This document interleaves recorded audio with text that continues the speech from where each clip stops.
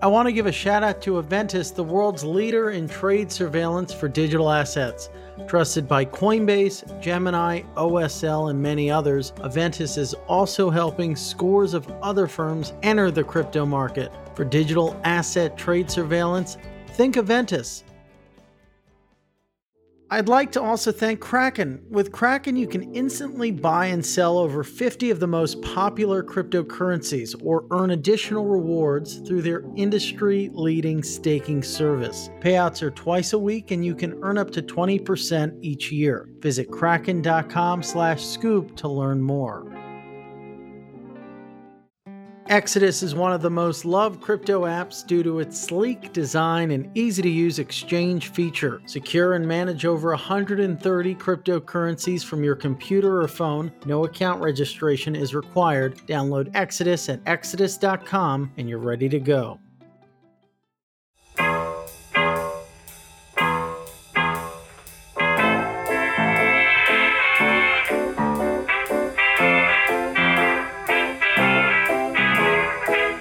Ladies and gentlemen, welcome to The Scoop. I'm your host, Frank Chaparro, Director of News at The Block, and today we have a very special episode of the show. I think Colin and Ashlyn, our two policy wonks, so to speak, have been on before. Colin, you were on once before, but there was like a technical snafu. I don't remember. Ashlyn has co-hosted once before, but this is the first time that we've all been together, just the three of us, so it's very magical. Since the inception of digital assets, I think it's fair to say that both the industry and investors alike have been waiting for so many different answers on how the government views the space, the parameters in which companies can operate. And those questions have really reached a fever pitch with the new administration and some new folks heading and helming some of the various agencies, such as Gary Gensler at the SEC. So anyway, without further ado, we have Ashlyn and Colin both here. Today, we're going to kind of navigate a lot of what we've been seeing on the Hill. There's a lot of different questions, like I said, that face the United States. So let's just kick things off, right? It's been a while since we've had you both on the show. It's great for you to both be with us to update our listeners on where the U.S. stands right now in crypto policy. Thanks for coming on, guys. Thanks for having me. Yeah, we'll kick things off with Colin, since you're kind of our boots on the ground, so to speak. You were on the Hill. I'm sure you were sweating profusely. I remember the last time I was in D.C., it was pretty egregious, and everyone's really mean. Like, you know, you want to get to the Hart Senate building. They're like, what are you doing here? Like, you're not allowed here. And, you know, it's 100 degrees in the swamp. But anyway. Yeah, no, I mean, it's a misery loves company phenomenon. So what's going on? So yesterday there was all these different hearings, Senate, congressional. What's the rundown? I mean, so this is going to come out in a couple of days. So we're talking about Tuesday, the 27th. And there were three distinct hearings going on that were, closely tied to crypto. So I was actually at the Senate Banking Committee. They had one that was titled Cryptocurrencies, What Are They Good For? And the immediate chorus reaction to that is obviously absolutely nothing. Yeah, that one was the one that I was paying the closest attention to. And the Banking Committee has held hearings on crypto before. They are the ones who are most directly connected within the Senate. This involved a lot of the same kind of war drums, I would say, especially from, Sherrod Brown, who is the chair, and Elizabeth Warren has been getting more involved. But at the same time, it was, while they were doing what they kind of have traditionally done, being like, we need to make sure that we take this seriously, and this is like hard regulation needs to come to people who are manipulating markets and whatnot. There was actually a lot more knowledge on display than I had traditionally seen. So, I mean, some of it was pretty theatrical, but some of it was clearly these people have been, studying up and doing their homework. So that's a positive sign, I would say, from what I've been seeing on the Hill lately. So what was kind of like the main takeaways? Like what policy prescriptions might render from this, or was this all just kind of like rhetorical? Well, I mean, a lot of the hearings end up being more educational and kind of positioning where people stand. So nothing seems to be on the horizon on the basis of what I saw yesterday. But more broadly, outside of just these hearings, I'm definitely on the lookout for new approaches to regulating crypto exchanges. And that's partially because of what people have been talking about in those hearings, and partially also because Gary Gensler has been kind of priming the pump on those sorts of conversations.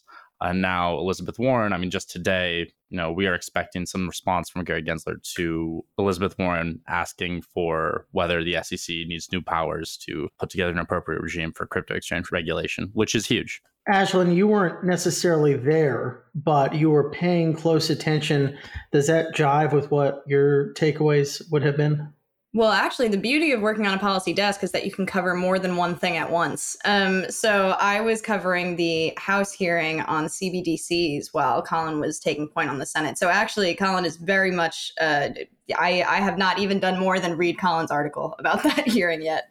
But in terms of the CBDC hearing, it was definitely not as fiery, I'm sure, as what Colin was experiencing. That being said, what was really interesting is that there was real agreement that the US is behind when it comes to creating a central bank digital currency.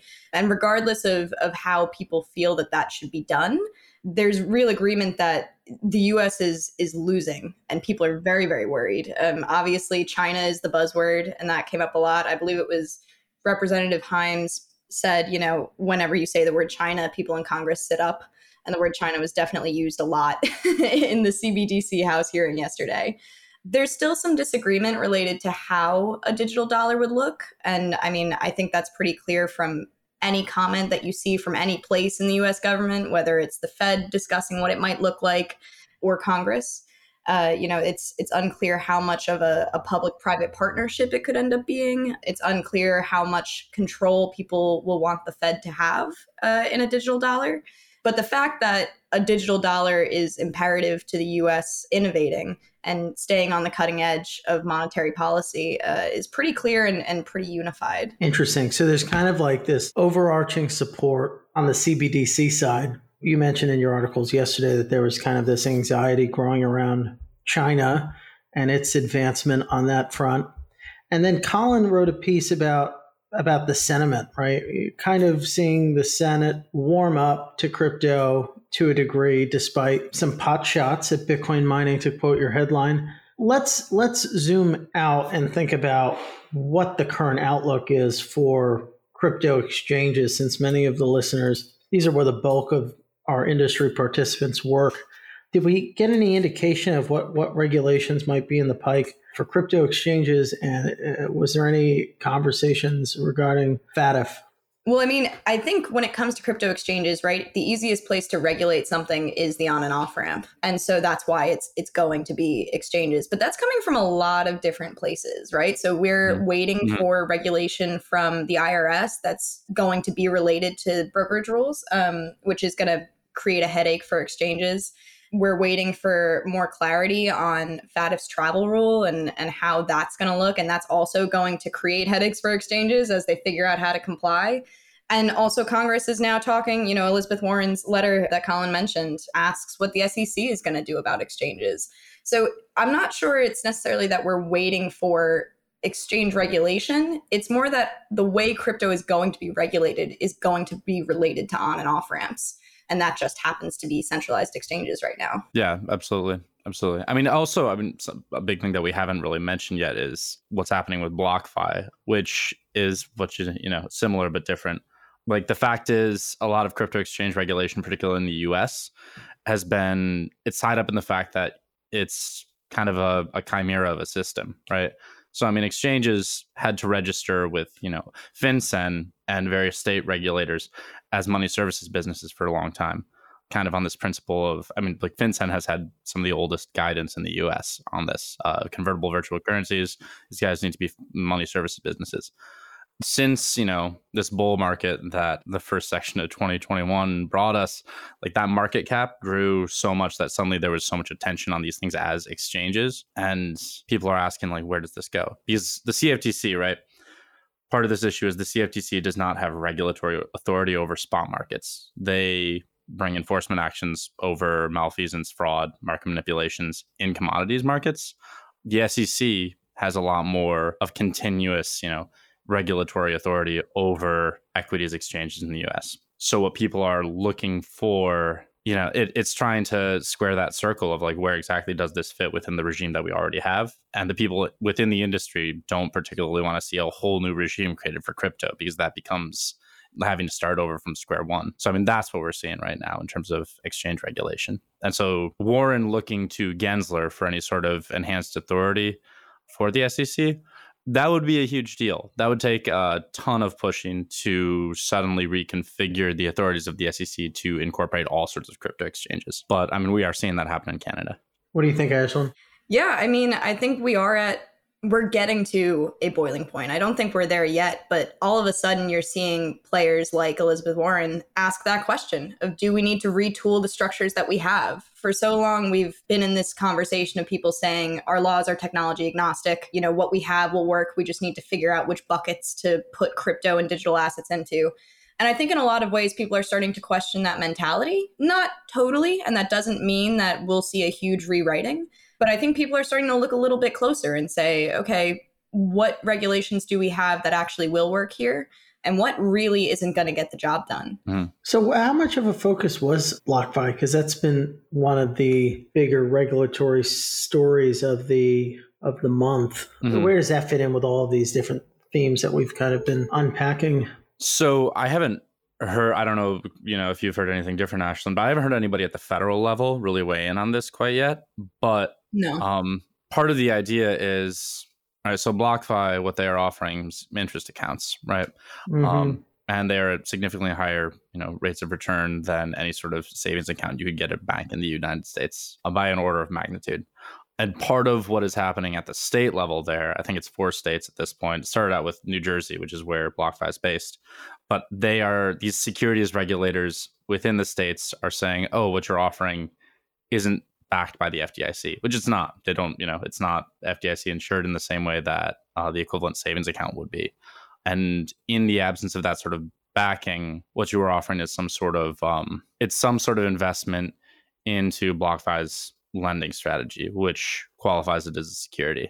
I mean, these are all brand new, and these haven't become proper legal actions yet. There are a handful of cease and desist letters at this point, and I don't think they've had to stop serving existing customers in any of these jurisdictions.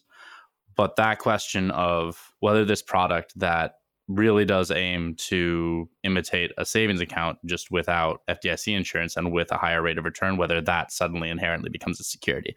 Yeah. Yeah, I think it also gets to, not to sort of put us on a different path here, but I think that gets to a really interesting domino effect that we've been seeing in banking regulation, where we've seen this constant like bumper cars between the FDIC, the OCC, and the Fed on, who is in charge of what and what does that mean. And that's in a similar way what's happening here, where the mandate of one agency and how you fit in, how a firm fits in to that agency's mandate could drastically impact how it fits into another agency's mandate. And then we could see some conflict there, which we already have when it comes to crypto firms applying for banking licenses.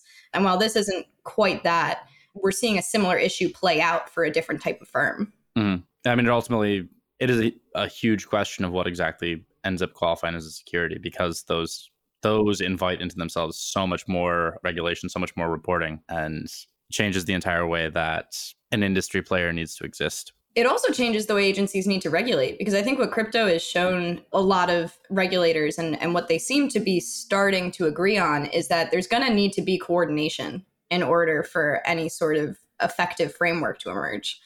Yeah, I think it seems like people are starting to realize that they're going to have to get on the same page, and agencies can't be perhaps as siloed on certain issues as they have been in the past. Mm-hmm. But I mean, have you seen these people try to coordinate? It's it is a nightmare. It's a nightmare. It is at the very least quite slow. Although, I mean, the OCC promises that it's in a sprint with the Fed and the FDIC. So we'll see how fast the Hill sprints. While we're talking about this, I was thinking like the stablecoin situation is also a huge one. This might not, I wanted to talk to you, Colin, a little bit about this, just because you know far more about stablecoin regs than I do. But since Diem is committed to working with Silvergate and is sort of in its regulatory transition period, I feel like I haven't seen as much about that as I would have thought. Mm-hmm. What have you been hearing? Yeah, the prospect of DM launching as an independent stablecoin is at this point one that I would very much not bet on. I guess I'll put it in that kind of like recursive way. Like I think as a stablecoin is probably dead. Yesterday Sherrod Brown took time out from his whole intro speech to effectively just criticize the fact that this was the shell game of Libra's identities over the course of, trying to cope with regulators and ultimately giving up. But at the same time, the work with Silvergate, what I have heard is that this is more about reconfiguring to become a service provider to an eventual digital dollar, which is an interesting thing I've heard come up in the context of all these other private stablecoins. They will have to change extremely quickly if the Fed does try to digitize a dollar. Still an open question whether that's going to happen. And this is kind of what, like, the president's working group just convened some, behind closed doors meeting. Very little information came out of it. I guess Michael Hsu was the acting director of the OCC. He told Bloomberg that they were actually looking into Tether's reserves, which has been a standing question forever, and like who is in charge of checking on Tether's reserves. But for the rest of the roster of private stablecoins providers, they're all looking to see what's going to happen with a digital national Federal Reserve full faith and credit dollar, and they might ultimately end up contractors assigned to work on that, and that's where they make their bones. But we shall see on that front. So is there any legislation that's in the pike tied to stablecoins, or is it more so just been like, we need to look at this, we need to look at what the reserve backing is, and then this, to your point, Colin, this notion that if we get some sort of digital dollar, they're going to be relegated to some second class type situation? Mm-hmm. So I don't think that there is any major stablecoin regulation, or not regulation, any major stablecoin legislation that is coming out of the current Congress. That could change. And that would be one that I would be on the lookout for following all of these hearings. But there was a ton that came out right around the time of DM. And the idea of federal regulators looking into, say, Tether's reserves, that is suddenly changing who is responsible for these things, because that was part of what happened is the New York Attorney General, the New York Department of Financial Services were taking point on that whole investigation. And if that goes and becomes a federal thing, if it suddenly becomes any entity seeking to tie the United States dollar with some digitized version, they need to answer directly to U.S. federal regulators. That's a huge change to the whole stablecoin market. And I mean, you're seeing it now. All of these entities are printing fewer stablecoins. They are spending a lot more of their resources in compliance, resources that were at one point dedicated to kind of expanding user base. They're also starting to kind of throw punches at each other. Oh, Paxos you're talking about? Paxos, yeah. No, absolutely. Absolutely. So it seems like they're all trying to be like, or at least from Paxos's perspective, trying to make themselves look like they're the most regulated game in town. Yeah, this stretches back. I mean, these reserve breakdowns, this is a relatively new concept. How do you break down these reserves in a public-facing manner? What is required for diligence? I mean, people are still arguing over whether there's going to be, if it's possible to do this on a real-time basis, so you can just kind of have a periscope into whatever reserves these entities are keeping. This is all developing very quickly. I want to give another shout out to Aventis. Aventis is the world's leading platform for digital asset trade surveillance, market risk, and transaction monitoring, with some of the largest crypto exchanges and institutions in the world using Aventis to drive efficiencies in their regulatory operations and mitigate the risks of fines and reputational damage. Visit AventisSystems.com today to find out why 80% of the firms who take a custom demo become clients. Shine a light on your trading today with Aventis.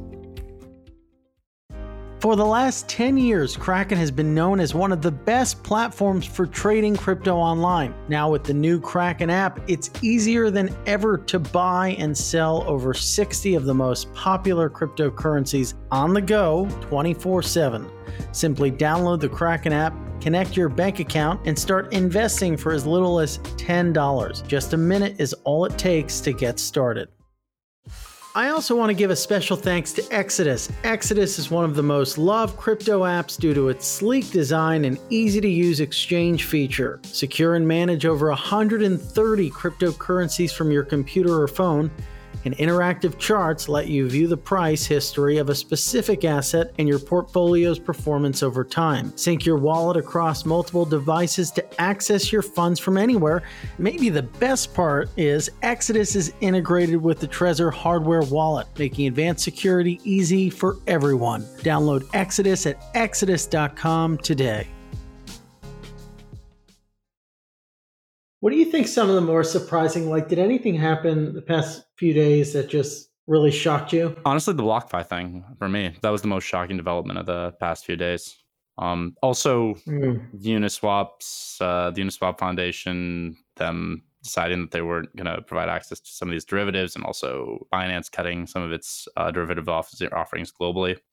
Those are big. That's what everybody's asking right now. I don't know if you guys have any clarity, but it just seems like all of this, I don't want to come off conspiratorial, but FTX lowering their leverage access at the same time as Binance, and then, them kind of trying to de-risk their platforms. It seems like someone out there is trying to bring the crypto exchanges within the more tamed financial markets. Yeah, I mean, I don't know if that's necessarily a conspiratorial thought, unless you're thinking there's like a little man behind a curtain doing it, that's just sort of the zeitgeist right now. I think people are realizing that, the days of the Wild West are very much numbered. Yeah. I mean, Binance has operated on such a huge scale for so long. I mean, the fact that they had a 2 Bitcoin withdrawal limit daily for un-KYC'd wallets, that's incredible. When 2 Bitcoin, 80 grand, you can get 80 grand a day out of that without having to go through any sort of KYC. And they managed to do that by virtue of, being a little hard to locate. But I mean, globally, people have been getting better at locating these entities outside of crypto. So, I mean, in the case of suddenly these exchange operators need to be more conscious of particularly what's going on with the SEC, particularly whether they're offering, derivatives or outrageous leverage. I mean, that's, I think that was to some degree inevitable, especially if they kept scaling up. That's not to say there are a lot of smaller exchanges out there that are doing exactly what they've always done. Do you think that these moves are going to, is this reactionary or a proactive step that's going to make maybe regulators more favorable towards the space? I have no idea. I think it's really hard to tell how anybody ever feels about anything. Well, was it, it's so funny, kind of bring the conversation back to Gensler. He at some point seemed to be pro crypto. It was kind of like a welcomed entrance relative to former SEC chairman Jay Clayton. Has that kind of reversed or dampened? It's very interesting because you always have a variety of narratives, and one of them, and perhaps the loudest, is always the narrative that the crypto community is telling itself. So the idea that Gensler was going to be crypto sympathetic, there were definitely, factors that could have made him very crypto sympathetic, and he's certainly crypto knowledgeable. That's indisputable. But the idea that he was going to be, the harbinger of a new era for crypto regulation, I think, well, that was certainly a possibility, and that still is certainly a possibility.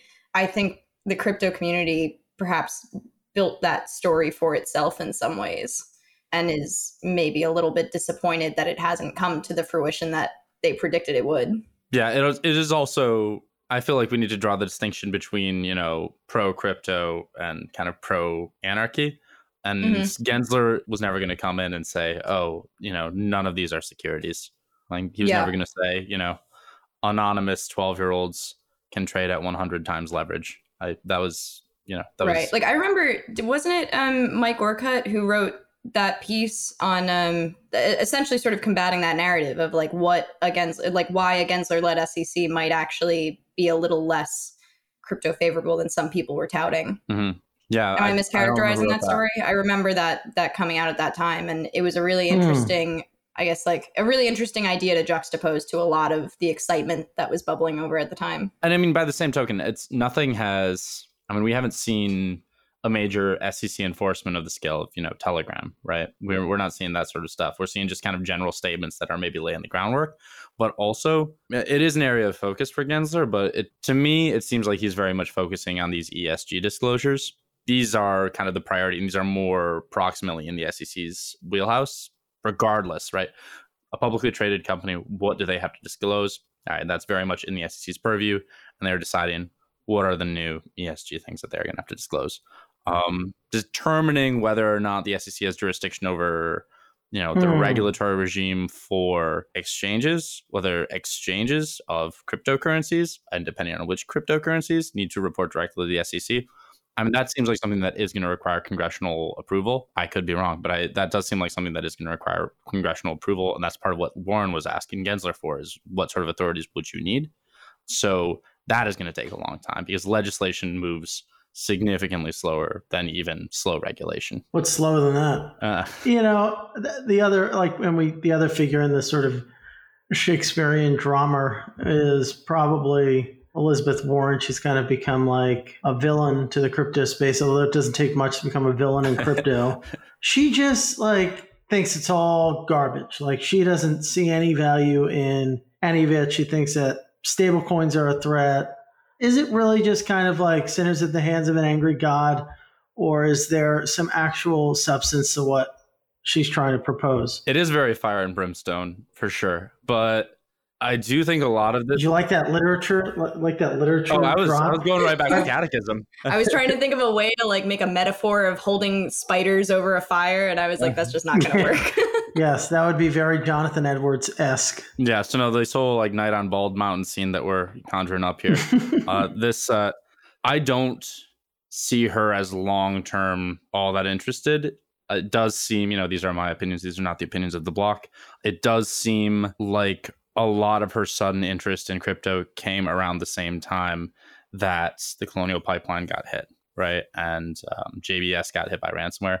And so suddenly, she's an ally of the Biden administration and kind of directing attention to this is a thing that we are solving. This is a thing that we are hammering on. We take this very seriously.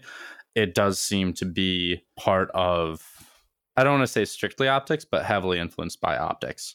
She's not out there introducing legislation. She's not out there calling for specific changes to the regulatory structure that governs crypto.